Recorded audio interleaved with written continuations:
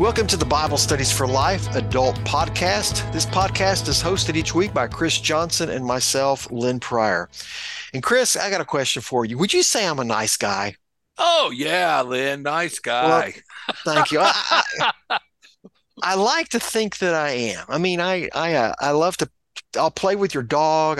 I don't turn away Girl Scouts at the front door. I'm a nice guy, I think. But when I get in my car and I get in traffic, it changes. And I think about something I heard George Carlin say one time. He said, "Have you ever noticed that the people who drive slower than you are morons, and everyone who drives faster than you is a maniac?" That is me. And I realize when I get in my car, I tend to get critical of the way other people drive. Well, this lesson is for you then, Lynn. We're talking about avoiding a critical spirit. So uh sounds like that I'm glad you showed up for this podcast because you need to hear everything we're going to talk about today. Right. Well, joining Chris and I for this conversation is Dan Yawn, who is he is a church planter and works with the Baptist Convention of Maryland, Delaware. We'll talk about that in a moment. But Dan, thank you for number one for writing this session for us and for being a part of this podcast. I'm very thankful to be here with you. Now, you have been a church planter in the Baltimore area, but you have recently taken on a new assignment with the convention there, the Baptist Convention of Maryland, Delaware. Would you tell us what you're doing? Yeah, I'm actually, for a few years, I've been working, continuing to lead our church, but also I was working with Send Network, helping to plant churches in the Baltimore area, and then transition now into a new role, similar, but working mainly with our pastors in Maryland, Delaware, helping to encourage them, walk with them, strengthen them and their churches during a difficult season to do anything, but including pastoring. Is it particularly challenging in the area for them? I think so. I mean, again, my experience is really central here in Baltimore, and I think there are particular challenges to pastoring and doing ministry in urban settings like the city. But one thing I've experienced is a lot of the challenges that might be unique in context here in Baltimore are similar in scope. It just looks different everywhere. Discouragement, just leading. I mean, even the topics of criticism, it can be challenging. So you told an interesting story in your introduction where you had someone you presented a plan and someone that it sounds like you knew well and respected was extremely critical. Can you give us a little bit of background and explanation about all of that? Yeah, it was actually this was a while back. It was during 9/11. So that's probably dating how long I've been doing ministry. I wasn't the lead pastor at the church, but in one of our ministries, and I Wow. think there's a lot of relevant, probably connection even to our current times. Was just a very heated time, a lot of unknown. Everyone was on edge. And so we made some decisions how we were going to honor, how we were going to pray, and someone just became very upset. So yeah, they shot out an email to me. I don't even remember if I was the one who made the call, but I was the one who sent out the email. So I got the reply and just really upset. I know a lot of words that maybe I shouldn't know, but there were some words I were new to me from that email. And he was just very angry. And I still remember to this day, because it's over 20 years ago now, but I had actually typed out a reply on email, and because I'm by nature, and this is a whole nother story, maybe another podcast, I'm a fighter. So I wanted to get into it, but the spirit told me, yeah. I wrote back, "Hey, I'm really sorry if I hurt you in any way. Can we talk about this?" And he wrote back, actually, really surprising. "I thought you were going to lay into me." So we ended up getting together, able to hash it out. But I think back on it, it could have gone really bad. Obviously, both from me, but also from him. And just sometimes the scary kind of powder keg of where our criticism can lead, if not done in healthy ways. I appreciated you telling that kind of story. One of the questions that we ask as a kind of an icebreaker is when have you been critical of something and later changed your mind? So hopefully this will engage our groups in thinking through not just church stuff, but uh, sometime when you thought, oh, I hate that. I'm against that. And then later said, it wasn't such a bad idea after all. In my own life, my dad loved to tell the story that our church in Louisville, Kentucky, for its time was pretty innovative. And we were one of those churches that was early on in building a family life center. And my dad was vehemently opposed to it. He'd never seen anything like that, never heard anything like that. Just, why are we spending money doing this? This is absolutely ridiculous. This is a waste of money. And then my dad would say, the church voted to do it. And then it had a tremendous influence on his kids, on me and my brother and sister and my younger brother. We practically grew up in that facility and came to know the Lord and deepen in our faith. And he was like, well, I was wrong on that. I missed that totally. And I just always appreciated, that's kind of how my dad was. He was able to say, yeah, I'm wrong. I'm wrong sometimes. So, but I hope that these kind of experiences that we're sharing will help our groups to have some conversations like this. Lynn, you talking about being critical of drivers. I think all of those things are healthy ways for us to get into this Bible study. And I think what the study, our goal is to challenge us in this thinking that we really need to guard our hearts against criticizing other people. So for this study, we're going to be an interesting story in Numbers chapter 12, and this is about Moses and Aaron and their sister Miriam. So let me begin reading in verse 1, and then I'm going to turn it over to Dan, to you and Chris. Miriam and Aaron criticized Moses because of the Cushite woman he married, for he married a Cushite woman. They said, "Does the Lord speak only through Moses? Does he not speak through us?" And the Lord heard it. And Moses was a very humble man, more so than anyone on the face of the earth. So I have to tell you, this is the first time that I've had the issue raised of, was this Moses' wife Zipporah, or is this another wife? We're told that she was a Cushite. Some people connect that with Ethiopia. Some scholars say Midian and Ethiopia. Midianite. Thank you. There's possibly some connection there. Had you guys dealt with this much? Am I the only one late to the table on the whole issue of Moses' wife? I'm not sure it's come up in too many conversations I've been a part of, Chris, but it is an interesting thing. And it wonders, is it just a smoke screen? We don't know. It's just they're looking for something.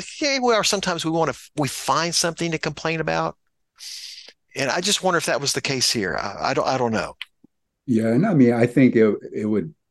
I think there's a reason why it's included here. And again, there's enough ambiguity. We might not know exactly who it's referring to, which is okay. And, even as we study the scriptures, it's okay sometimes to say, yeah, the Lord hasn't fully revealed exactly every detail that we need to know about that. But obviously they mentioned it. So it was something they had noticed. But like Lynn is saying, it might not have been the primary issue. It was something also being revealed within them. And I think it's personally a good lesson, whether I'm criticizing others or others are even criticizing me. Sometimes the thing that's being addressed is not even the main thing at hand, and doing a little work. What's going on here? And I'm fascinated too, Dan, by the fact that they raise the question, doesn't the Lord speak through us? It's like he only speaks through Moses. But the fact is, God had worked through Miriam and through Aaron. You go back to Exodus 15, there's the song of Miriam that she led the women to sing. There's a way that Miriam was used by God, just as Aaron was. Yeah, Aaron was the mouthpiece of Moses, spoke before the Pharaoh, and is later the high priest. So these are prominent people. Yeah, for this moment, they're critical. Yeah, and that's a great point. I mean, I don't know if we're allowed. I don't know how real we're allowed to be on here, guys. But I'll display a little bit of that. But I know when I'm critical of other pastors, for instance, there might be some legitimate criticisms, and it doesn't mean anyone's beyond that. But if I'm being honest, sometimes it's my own insecurities coming out that make me say those things or express different criticisms of other people, and it's that comparison.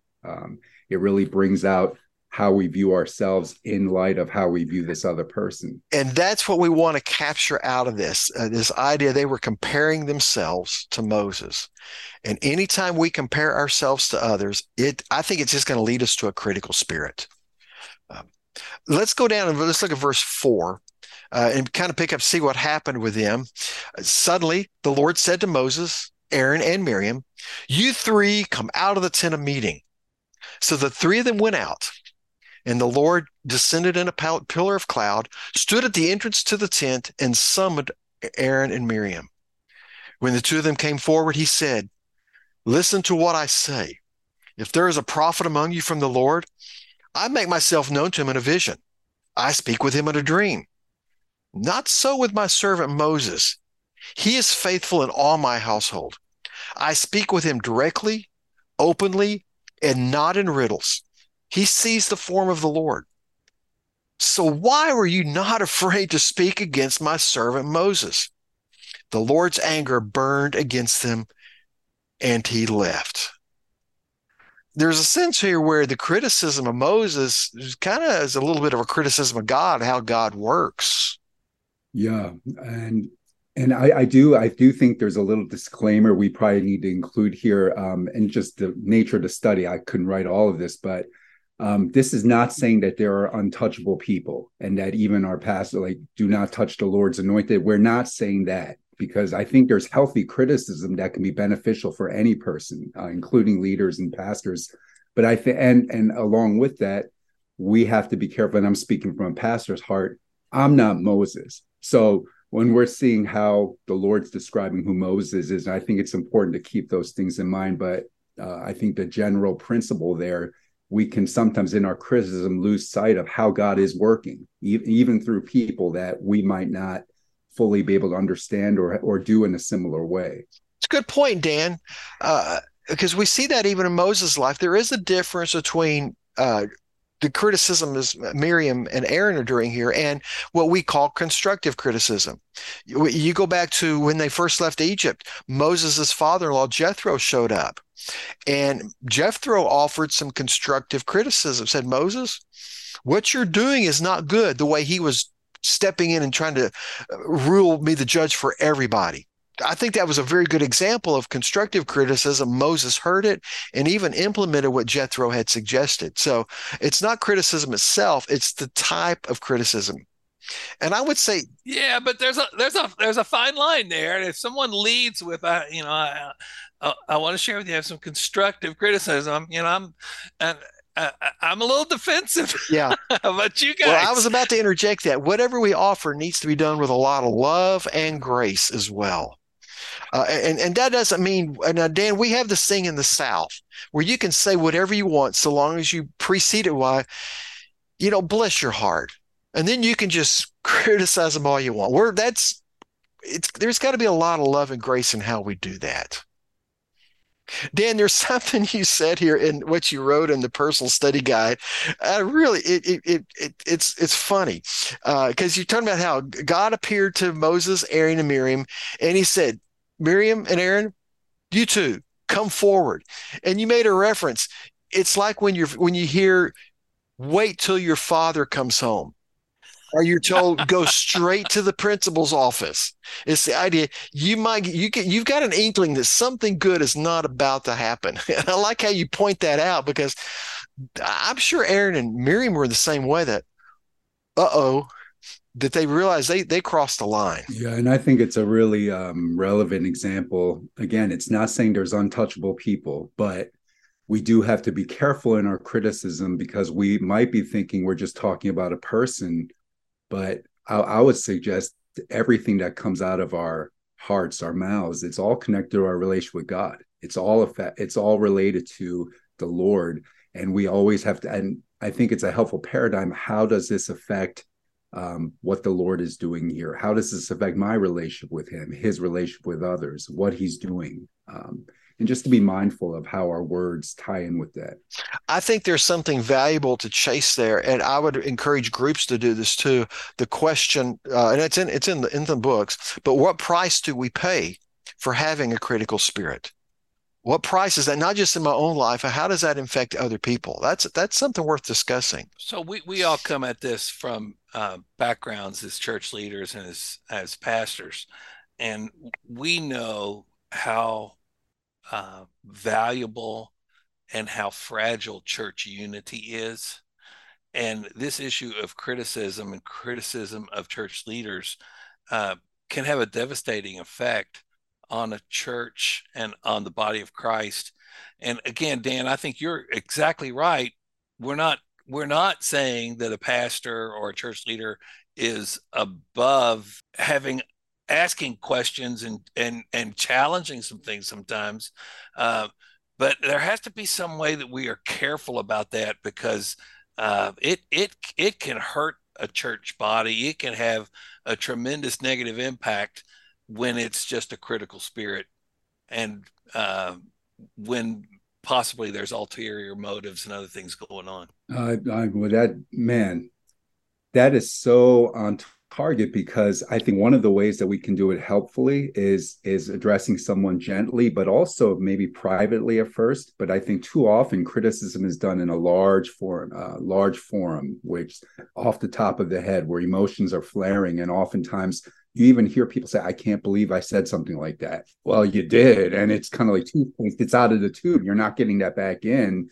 So I think just sober, humble waiting. Again, not saying that those things don't need to be said, but how we do it, I think, is a really critical matter for the sake of the Lord's work and the unity of his people. Dan, one thing I've been convicted off from time to time is when I've been critical, is seeing how it has been contagious. Even with my family, with my wife, if I'm fussing and fuming about something, and periodically I'll fuss and fume about it, I notice after a while she has adopted that same critical spirit toward that thing. And I can't do that. I could not be doing that to other people. I need to deal with my critical spirit, take it to the Lord, but I don't need to be spreading it around. Well, so often when God's up to something, when God's doing an amazing work, these kinds of issues pop up, and we just have to be careful, and need to encourage our folks to just be sure your heart's right as you're dealing with things that you're frustrated with or criticism that you have, and but boy, I, I'm just concerned that this happens a lot in churches, and never gets addressed. We don't talk about these things, so I'm glad that we've taken this opportunity to talk about the a critical spirit and how it can have a negative impact, and how we need to guard our hearts. And I've seen too where when a church member openly confesses, I've been critical of you and I'm sorry. There's a touch of revival that happens there where people start getting right with each other, which leads them to getting right with God. I can think of even one time in a Lifeway Christian Resources chapel where something like that happened. A 30-minute chapel went on to about an hour and a half of people just, being honest with each other and confessing and loving each other. I think that was incredible. Well, let me take us into verse 10, because we've kind of left Miriam hanging here. So let's see what happens to her. As the cloud moved away from the tent, Miriam's skin suddenly became diseased, resembling snow. When Aaron turned toward her, he saw that she was diseased and said to Moses, "My Lord, please don't hold this against us, this sin we have so foolishly committed. Please don't let her look like a dead baby whose flesh is half eaten away when he comes out of his mother's womb." Then Moses cried out to the Lord, "God, please help her, heal her." And the Lord answered Moses, "If her father had merely spit in her face, wouldn't she remain in disgrace for 7 days? Well, let her be confined outside the camp for 3 days. After that, she may be brought back in." Now, this is a harsh story, but kind of what I like for us to do as we wrap this up is to see that last phrase, that there's a sense she's going to bear some consequences, but she's going to be brought back. And for me, I just need to confess that critical spirit and return to God. Yeah, one of the things about our criticism is if it's from a heart, um, that's not right. Again, that's a relative. It's hard to fully distinguish that. It's not fully black and white, but it damages our relationship with God, but it also breaks communion with others. And it just I think sometimes we don't fully take into account the impact of unhealthy criticism. But even in that, when there's confession and humility, and in our church, we try to tell. Let's. I mean, we're not going to say no criticism, no questioning, but let's be responsible. Let's try to take as much drama out of it. That there's also healing and there's restoration involved. And I love that imagery of being brought back in, and really the Lord's desire.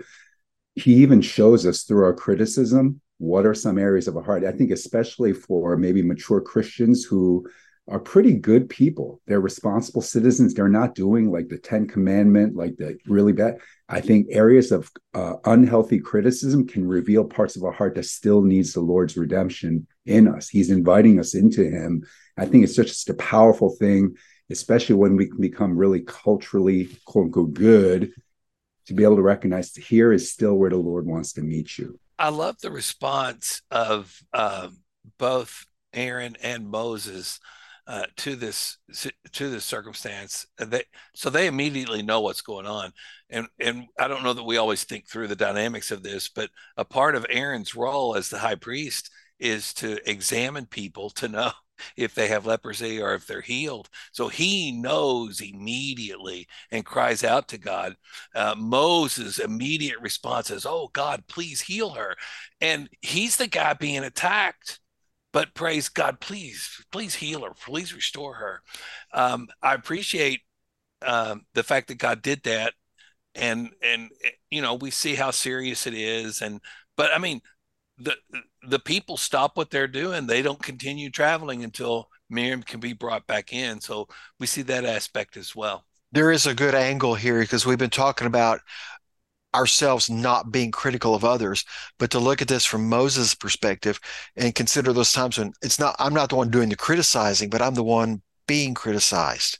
Dan, you wrote in the personal study guide that Moses demonstrated his great humility by pleading for healing on behalf of the one who was critical of him.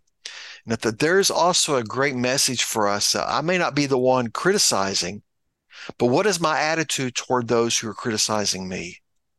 Again, I've got to be Christ-like. I've got to be forgiving and show some grace and humility, even as Moses did. Well, that's gospel invitation right there for me, because when I'm criticized, I mean, you guys are probably better than me. I don't want to forgive people. I don't want to love them. I want to actually give retribution, but it's always a good reminder for me of how I need the gospel as well. And it's such a sweet invitation for me to see this is where you still need Jesus, because when you're treated like that, you don't want to respond. You want to respond in kind. But as we walk with the Lord, he gives us supernatural ability in Christ to be able to show kindness that maybe isn't even deserved. Because when we respond in kind, we're just throwing more logs in the fire. And that usually doesn't go well. It just spirals out. And we've seen too many sad instances of that. But it takes someone to say, yeah, this is going to stop right here. I'm going to exhibit what it means to love and forgive. What we've talked about here is a key to revival in so many churches where we stop being critical and at the same time we forgive other people and we're open about that I apologize. I confess my critical spirit and I forgive. I think there's such an element of revival that comes through that as we get our hearts right with one another, and we will get our hearts right with God. We want to thank you guys who have listened today. We've raised an issue, and I hope that it will cause you to consider what's going on in your heart, what's going on in your church, what's going on in the people in your group, what's going on in their lives. One of the questions that we ask is, and it's a pretty good wrap up for us to keep focused, is what practices can we implement in our lives that will help us guard our hearts against having a critical spirit. And so it's almost a proactive way to talk about uh, the issue of having a critical spirit. What can we do to keep that from being who we are? So think that through. Guys, I don't know if you all have any response to that, but I just think that's a healthy, proactive approach to ending this kind of conversation. It'd be a great point for discussion for folks.